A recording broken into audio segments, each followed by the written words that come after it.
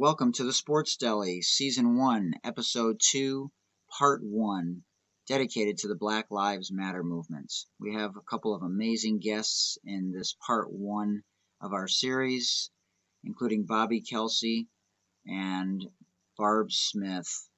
And it's been an awakening for all of us. And why now, after the death of George Floyd, has this created such an uprising, which has been long overdue?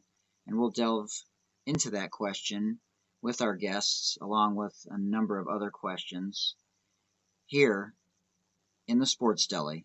We're so privileged to have Bobbie Kelsey with us here today. Bobbie is an African-American woman and former head basketball coach at the University of Wisconsin. She was an assistant women's basketball coach at her alma mater, Stanford University, and played and coached with one of her mentors, the Hall of Famer Tara Vanderveer. And she's also the founder of Get Your Butt in the Gym.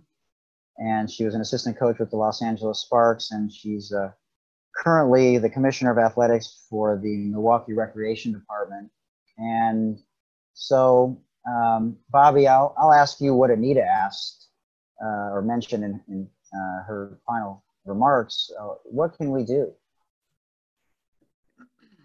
Yeah, it's not a tough question for me, but I think everybody has to really do some soul searching. It starts with the individual person and figure out where you stand on these things. And it's interesting because I have been in white spaces a lot as a coach, being the only Black person. It doesn't bother me at all because I have relationships with folks or meeting new people, and it just happened to be not a lot of people in my area that look like me, but it's glaring, but you're used to it as a Black person. You are used to it.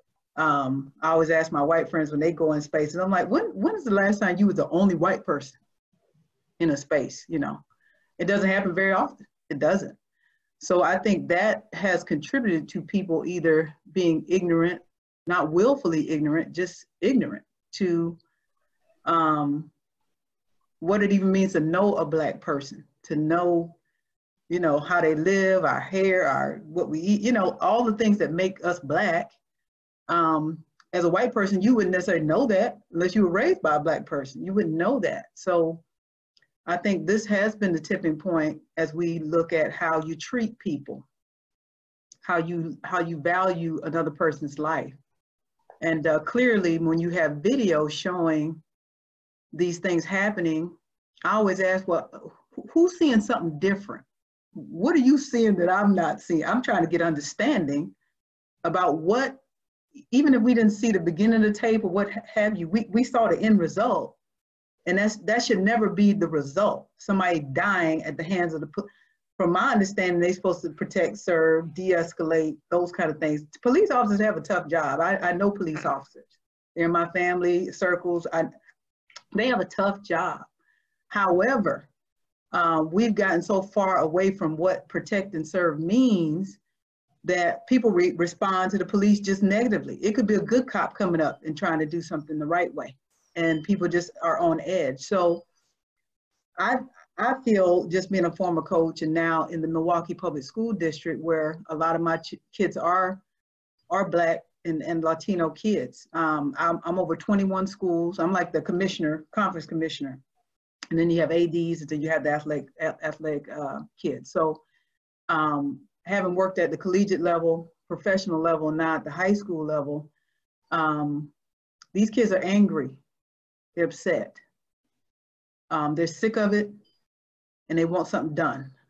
We can kneel and we can, you know, do the cha-cha slide at the protest and all that kind of stuff. I'm interested to see what is going to happen after everybody go home and then we get back into our circles. That's really my hope, that change will take place in your circles. I've shared with a lot of my white friends that I consider family, acquaintances, what have you, and I always speak my truth, not disrespectfully, but I'm honest. You gotta be honest. And white folks, it's gonna be harder for y'all because Black people been saying this forever. You know, we've been saying this for centuries. I watch a lot of PBS, and that's the old stuff on PBS. That's why a lot of people don't watch it, because it's old stuff. It's very historical.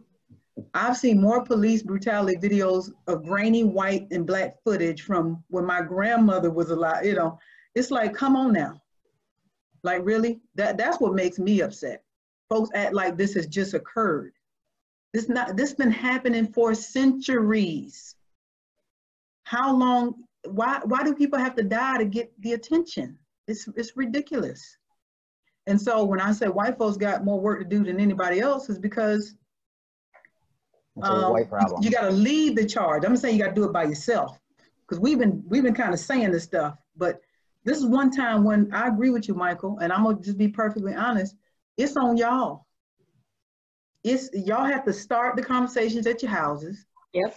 With your kids, with your friends, and it's gonna cost your family members. Yep. It's gonna cost you inheritances, trust funds. That's what it's gonna cost, because if Grandma Mabel is racist and that's your grandma and you love her to death, you got to let her, either you got to say, Grandma, that ain't right. I can't roll with you on that. Uncle Billy, you know how he is. You already know. You know Auntie over here is a little bit suspect in her lens of how she looks at folks. We not at y'all's houses. We don't live with y'all. We got our own work to do. Trust me, we got plenty. So when folks say, well, what about Black on Black? That's none of your business. Guess what? You got a lot of stuff to work on at your house, with your family, with your friends. And if we start there, especially with little children, we've seen video after video of children hugging, loving. My best friend, my best friend, to this day, some of my first best friends were white kids. Because I had my cousins and they were my best friends in my family. But at school, on the bus, at the lunch table, the sleepovers, me and one of my best friends, white woman. We think back when we were 7th and 8th grade, I just met her. Her mom would have us, we'd be at the house. We didn't think none of it. We had no clue. We had no clue. Because they weren't like that. And so you got to start at home. You got to start close. We can't save the world. We just got to save our little nephews and nieces, our daughters and sons. And it's going to help us to get over the fact that, you know, if you feel a certain way about it, you're upset, or you don't. I heard a little girl was on TikTok and she had the camera on her, but her parents were in the background. I'm sure they didn't know she was taping. And they were speaking about the Black Lives, all this protest, and the parents, we're just sick of it. And they weren't, I mean, I understand it to a point, but guess what we sick of? Guess what Black people sick of? You know, it's like, you're uncomfortable for 10 days. Right. We're uncomfortable for 400 years. And I didn't have to live back then to experience it. I asked my mother the other day, Mom, was, when you were a kid, my mother was born in 1951. When you were a kid, downtown Savannah, from Savannah, Statesboro, my sister's her family's from Statesboro. So I'm very familiar. I'm from Georgia. The South, I know the South. And there were white-only water fountains and things of that. My mother is 68 years old. My grandmother, who died in 17, was 92. I used to ask her these questions. To her understanding it, she didn't like white people. Does she have a good reason why not? She was born in 1924. She probably got a good reason not to trust white folks, because she's seen way more. She told me she was in Kmart when Martin Luther King got killed. They said it over the loudspeaker, people just start falling out. This is somebody I could talk to 3 years ago. So we don't have to have been slaves or slave owners to understand until all lives matter, really, until Black lives matter, it's just not going to work. It's not going to happen. I don't see why why is that so offensive? If we have to say it, that means we haven't been doing it. We don't want to say Black lives matter. We really don't want to say that. There's a reason why we got to say that. Because it has not mattered. Clearly, video after video, when does that matter? Because that's not helpful. So Bobbie, here's what I wanted to ask you, and let me try to make a sloppy analogy. You inherit a new basketball program, and you want to turn the program around, and you've got some old attitudes in your personnel, and you're going to do everything you can to get those old attitudes to come along with the new mission. But ultimately, some of those attitudes aren't going to change, or they're going to be tougher to change. And you hope that next year, when you graduate those kids, now you've got your group of kids that have come up through your system. So here's how I want to translate that example. There are going to be people like Mike who when you say it's a white problem, which I agree with, and it's going to be uncomfortable, which I agree with, that's not going to bother him. He's a guy, as I hope I am, and I hope John is, and many others, who are willing to take that responsibility and parse it out and do something with it and grow and make change.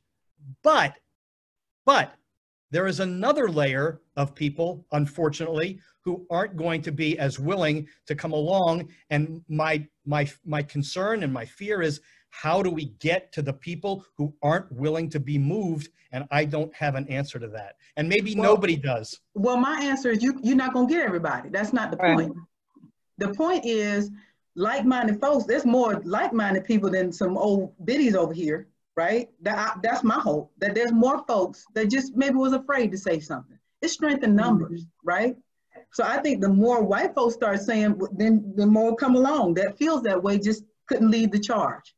Because let me be clear now, There's been plenty of white folks that help Black people all along the way. You see it in the video. I see it on PBS. It's white clergy walking with Martin Luther King. It was a bunch of white folks. It just wasn't enough in high places to do something. So we got to vote in our midterms. I didn't realize how important midterms were. We get all hyped up on the president. President can only do so much, okay? But we find out this one, he doing a lot more, but still. I'm saying you got to elect your midterm, your local and your state and your federal people. You got to get them, especially your local and the state, because that's your representatives, that's your state people, that's your senators. So I think now people are really realizing, I am too, that that's probably the more important vote than really the presidential vote, because we saw that Hillary got all the votes and she still didn't win. So that doesn't mean you don't vote. That just means you got to know where the vote really matters. But as far as losing out on some of them folks, some folks ain't gonna never come around, Gordon. I'm not worried about them. I'm planting seeds with folks that maybe on the line, on the fence, or really on our side. It's more of them that because you always gonna have some racists out here. And we see that some of them are coming out the closet, being exposed, all these kind of things. So that's a waste of good energy and time to me. Because they just stuck in their ways, they're gonna be there. We can't do nothing with them. Some people are lost. That's just boom. Because they watch that video and they can't see that man was that knee on his back and neck, and we didn't see them other three. He couldn't move. That man was 6'6". George Floyd was 6'6". He wasn't no tiny little man. Okay, all he had to do was shift his body to get some air. So that tells you they were on him, not just Chauvin. They were on him. So that tells me right there, we just watched a murder, because nobody's gonna sit there and die. And then you got a mayor in Mississippi saying, well, if you can talk, you can breathe. Well, the first thing people say when they're choking is, I can't breathe. That's what they say. Right. So don't miss me with all of that, please. That's just ridiculous. That was right after. Then you see the older gentleman, 75-year-old white man. Right. They say he tripped. He didn't trip. It's on film. They pushed him. Like, come on, like, let's tell the truth. So getting back to your question, Gordon, about a new team, because I did take over Wisconsin. It was a new team. I was new. I just made it clear we're not going to discriminate against anybody, whether it be sexual orientation, religion, skin color. We're not doing that. And when I see it or I sniff it or a hint of it, I stomp it out. That's it. But I think when people know where you stand from the beginning, they will then adjust their actions to fit. Otherwise, they know you're going to confront it. I think we stay quiet and we kind of tip around it. I'm not a tip around person. I'm just going to ask what it is and then let you explain what you're doing. Bobbie, I had a question for you. One sec, John, one sec. I just want to ask you, Bobbie, how is there a too soon point with young people? to have the conversation? I think every child is different. I think when they're growing up and they're with classmates and they want to have Jamar over, that's when parents got to decide now what we doing, you know. It starts with the sleepovers. It starts with because kids don't know unless they've been taught that. But when what you're taught, what you learn, you can unlearn. So I saw a beautiful video of a man asking his child, you got the pictures on the screen, and he asked his child, what's the difference in all the pictures? And he was saying grass, and they're smiling. He never one time said, well, one's black and one's white. And this little boy was probably at least 10 years old. So parents got to start teaching their children or challenging the things they may have grown up to learn. Because a lot of these old pictures now, those people are still alive. Those racist pictures, people, that was somebody's grandma that raised them, and then they raising somebody else that's raising somebody else. John, do you have a question before I brought Stacy in? The students that are coming through. You went to one of the greatest universities in the world as a student. You coached at one of the top public universities, research universities in the United States. Both of them are predominantly white institutions. Both of them have major athletic programs, which have heavily African-American students that are a higher proportion of the overall student body. So my question is, what do you think, and this goes for anybody, recruiting is going to be like now for the coaches at those conferences? Do you think now, if they haven't already, the students and the parents will start investigating more? What is the culture on campus, not just in the program? Yeah, we're winning games. Yeah, we're hanging banners. But what is my son or daughter's experience going to be full board? In the resident hall, in classrooms, what's the overall culture? And tied into that, when you're a D1 coach on anyone, you are more probably known than the president of the school. That's true. You go to a restaurant, you go in town, tell me who can name the president at Duke University. Everybody knows Coach K. And the same for Gino at UConn. You get the point. And at what point, if there's a cultural problem on campus, does the coach have to speak out, understanding that the coach is almost a brand within him or herself within, the basketball world and at the university, and can have actually maybe more impact than some very high up administrators in the short term, at least? Yeah, we had some issues at Wisconsin. Some folks was doing some things and calling people some different names and things like that, athletes, and getting, just some bad stuff. I think each coach has to empower if you're working with women, empower them to use their voice, speak up, call it out, that you're going to support them. If they're right and they're doing the right, that you're going to come to their aid every single time. I used to tell my kids, if you need me, I'm going to drop what I'm doing and I'm going to help you. I'm going to assist you. I'm going to hear your voice. Even though I disagree, I'm going to let you use your voice. If you're coaching young men, all the misogyny, all that stuff, it goes into it. And I think coaches that have been doing it, not going to have a problem. Because your reputation just go before you. You should have been doing it, okay? It shouldn't have happened just because now we in this time. So we'll know who's been doing it and who's just kind of, oh, wow, let me account for this. I think parents are going to have to ask a little more question, on that level. But again, things are going to happen everywhere. A campus is not, you can't wall it up and people come into campus, whether it be a community campus, people live on campus, but that's not a bad thing because it helps folks to deal with things they're going to experience in the workplace, in their social circles, at, sporting events, big events, you're going to run in all kinds of different people. So I think coaches that have been doing it, continue to do it. Those who haven't, they better take a long look because now folks are going to be a little bit more mindful of where they're dropping their kids off. Because I always told parents, you got to drop them off. You got to go home. So now where you dropping your child, you better know. And you better ask the questions and observed and paid attention because it starts little. Problems don't start like Mount Everest. You got to nip things at the bud. You got to pull out root. It's easy when it's just a little weed in the garden, but when it's a big oak tree out there, it's a little harder. And that's what we are now. Racism is the biggest tree in the world. That's what racism is. It's deep. It's in there. And we got to get it out. And it's going to take time, work, effort. It's going to take a lot. Gordon?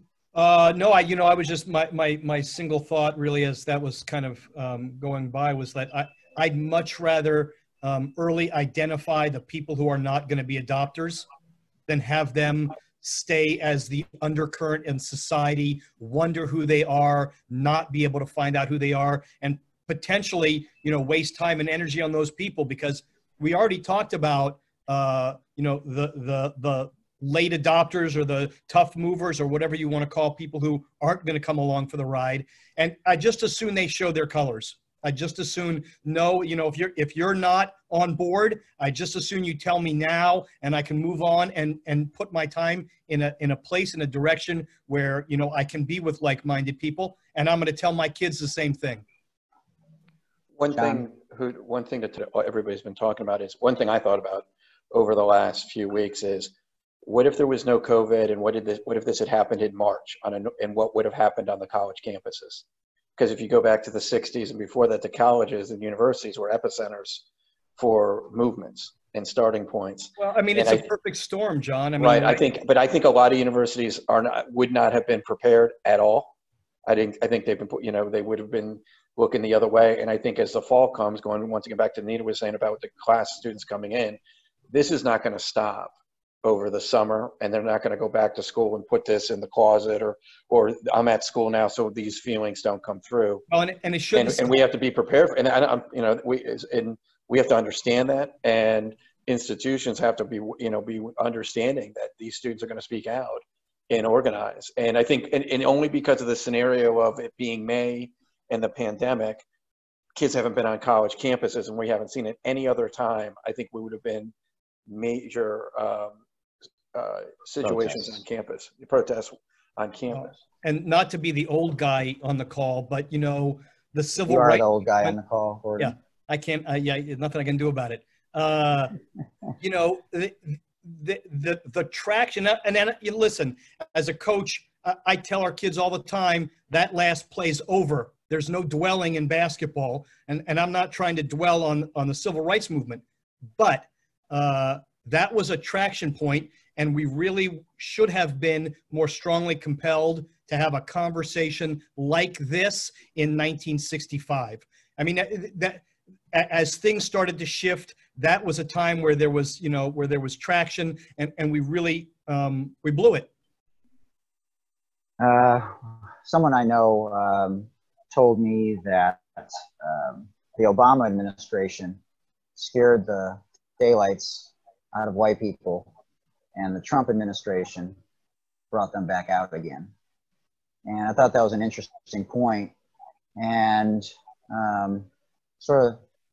using that as a lead-in, I want to bring in our final guest, Barb Smith, who is white and a former head and assistant women's intercollegiate basketball coach at the Division I level. And Stacy and I met Barb a few years ago, and I had some direct dealings with her when she was recruiting one of my point guards. And I remember one poignant conversation, and I don't even know if Barb knows this, but Stacy was sitting in on the conversation. And just the way that she spoke about her program and the level of integrity and just what she wanted, even if she didn't get the top kids, and the way that she wanted to create her culture. I just knew, just like with Anita and Bobbie, when she came and there was only 8 kids at one of her Get Your Butt in the Gym clinics in San Diego, and she decided to hold it anyway instead of canceling it. And Barb's an author, a leader. She's had stints at Iona College, Colorado. She's the senior stateswoman of this group. Colorado, San Diego State head coach, Berkeley, Minnesota, St. Louis University, Illinois State is the head coach. She's the founder of Courtside Leadership, an organization that consults with and inspires peak performance on teams. She's an author of Talent, Profile of a Winning Team. And now she's also started her own company called Find My Team. And Barb, let me bring you in. I appreciate you digesting everything and hearing what everyone had to say. And you've been around a long time, 3 decades, along with Gordon and I, coaching and listening and learning and seeing things evolve. And I'm curious as to, what your thoughts are in terms of maybe when you first started in this business and where things are now. And if you were coaching again, what would you say to your team, and how would you handle things at a program where John mentioned that you're bigger than the president oftentimes? Well, first of all, I just want to say this has been just a great show. I hope you get a lot of listeners here, because I think, the number one thing that we have to do is have these conversations over and over and over, and with new people and more people. And we have to keep talking about this, and we have to keep educating ourselves and others. And I'm a white person, and I consider myself educated. I've been around diversity. Sports really, to me, opens so many doors to be this change agent and be this educator around diversity. And so I consider myself very diverse. But even for me, because there is this thing called unconscious bias, and there is this thing called white privilege, and not too many people talk about it. And not too many people, even the people that we were just talking about, you guys, there's people way over on this side, there's people way over on this side. There's a lot of people in the middle that agree, and some of them still don't really know, don't really understand. And I think it's up to us, me as a white person, and just to keep educating and keep reaching out to people. And if I had a team, I'd be hugging them every day as soon as I could. I'd have to virtually hug them for a while, but this is a hard time for kids right now. It's just really hard with COVID and now this, and, our Black community is hurting. I know this. My heart goes out to the Black community, and we haven't done enough. We haven't listened enough. We haven't voted correctly enough. We haven't hired or fired correctly enough. We haven't done enough of the good things. So it looks like we don't care enough. And that's why there's anger out there. And that's why there's, confusion. And, we have to do so much more. And it starts with everybody. I take it, Mike, as you were saying, it is a white problem right now. We have to do more, and we've got to educate more. Bobbie, you said, when's the last time you were around, a population where you were the only white person? And, when I went to Uganda with a former player of mine, we started a girls' basketball camp in Gulu, Uganda. And I went with a former player who had relatives over there, and I was the only white person over there. And when you said that, I hadn't even thought about that until you said it. It was like, oh yeah, I do remember what that was like. And at the time I thought every single white person should do this. And, and it's not like I was hated. I know there's some of that here. So that's a whole different thing. But at least to have that experience where you were the only one, and where my former player thought she couldn't leave me out of her sight because I was the only white person. And that was a great educational experience for me. And being on a sports team from college days into coaching, into all different kinds of, a city environment, a smaller college town environment, and all the different races and diversity situations out there, it's been very educational.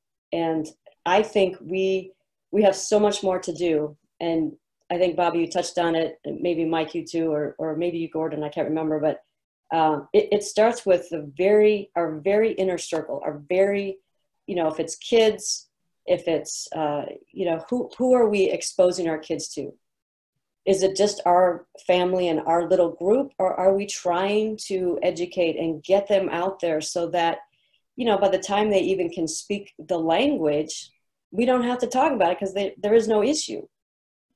And I know we've got some work to do, and that's a ways to go. And I hope we're alive when that happens, where, we don't have to say Black Lives Matter anymore. We don't have to say all lives matter anymore, because if either were true, we wouldn't have to say either. Absolutely. You know, it would just be what it is, right? So we just have to do more. We can't sit on the sidelines. And we gotta, and you know, our heart, like you said, Anita, our heart has to be in this. We've got to really try to help and not be on the side. And, you know, one thing that coaching did for me was allow me to be in there. Now I'm working remotely. So, you know, I got to go take a walk to find somebody right now. Anybody. And now there's COVID, so I can't, there's nobody around. But, you know, we have to engage. We've got to engage. We've got to start the conversations. And Mike, this could almost be a series, because it's going to have to be an ongoing conversation. Yeah. And, you know, I mean, I hear Anita and Bobbie, and I listened 2 days ago when Lisa Leslie put out her piece. I think it was 2 days ago. Excellent. If you haven't seen it, just, you know, just stories of how this is impacting people. I think that's what we have to do, and we have to keep doing it. And it's not like this is going to pass anytime soon. So it's going to have to be continued conversations. It's making people see things differently and be okay with talking about it with like-minded people that are on the right side of things. And so for you to say that, and you know, it is a white issue, but for the white people that care to talk about it and open up, but maybe other white people that don't understand, there is a group of people in the middle that don't really know which way to go with it. And so I think the conversations will help them see it from the right side. Well, I do have a lot of friends people that are in the middle, who have said things like, you know, I'm not racist. They would say, I'm not racist, but I think, you know, such and such, whatever. And I look at them and go, well, that's a racist comment. Even though you don't realize it, it's a racist comment, but they don't know. So some of this, and they're great people. So it's not that a racist is a bad person. Sometimes it's just this thing, you know, this white privilege that you don't know what you don't know, and what you don't know is hurting people. And we have to get that across to people. We've got to be able to educate and hopefully start, you know, young. So it's not, you know, I think as people age, think they get set in their ways, like we've kind of talked about. And we've also talked about this. There's a whole group of people, don't even bother, because they're not changing. We'll turn ourselves gray. I'm already almost there. We'll turn ourselves gray for trying to reach those people. You've got to go back. We got to go get the younger kids and get the people that are on the fence, and one person at a time in our communities and our little worlds, we can do a better job. And even the Black community, we can, you know, find ways to mix, find ways to get our kids to play together and have the sleepovers and do those things and open up as parents even to break down barriers and just try. We've just got to do a better job trying to do that. And I think, when you started with that comment, I thought, oh, because I'm mad, you know? And it's like, you know, here's Anita saying she's hopeful. I mean, that is inspirational right there, because I'm telling you, it doesn't look like there's a whole lot of hope right now, but you're saying that, and we have to believe that, and we obviously have to progress to that. But, you know, this is obviously, you guys know, just a long time coming, and we've just not done a good job. Well, you know, there's some denial that really has to be waded through. You know, like I tell our coaching staff that all of our parents come into our first meeting. Maybe it's 100 kids and their parents come into the first meeting, and every parent in the room thinks their kid is Steph Curry or LeBron. I mean, and so we spend the whole season trying to move downward from that definition to where their child actually can compete, instead of them coming in and thinking, my child stinks, what can you do with him? Then we spend the whole season moving up to where that child's potential is. And, you know, to say, if we could all just say, you know what? Yeah, me, a little bit me, maybe a little bit more than a little bit. I'm kind of racist. what can I do about it? How can I start to move in a direction of improvement and potential instead of spending all that time saying, no, it's somebody else that needs to slither out of their skin and change and be different. And I'm willing to help them. I'll help them as much as I can. No. It really needs to be a home front kind of movement, and the denial piece hopefully will be parsed more quickly than ever before. I think one of the neatest things that we all have on this whole show that we all have in common is this thing called sports. And sports has been a blessing. It's been a blessing for me, and it's just been a blessing to have, because you're put in an environment where people of all different races, all different backgrounds. I mean, single family, double parent. I mean, poor, rich, and they're all put in this team, and they've got to accomplish them. They've got to figure out how to work together. And I just wish that, and this is somebody's next book or something, but where if our political world could just see how that works and try to do the same, mirror that somehow, fix the problems, and our educational system. And if people could just look at what sports has done, it's not perfect, I know, but it's the closest thing I can see where people with differences come together and they have to accomplish something together, and it works.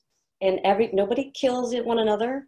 Nobody, you learn to appreciate, like Anita, you're just talking about, talking, these conversations.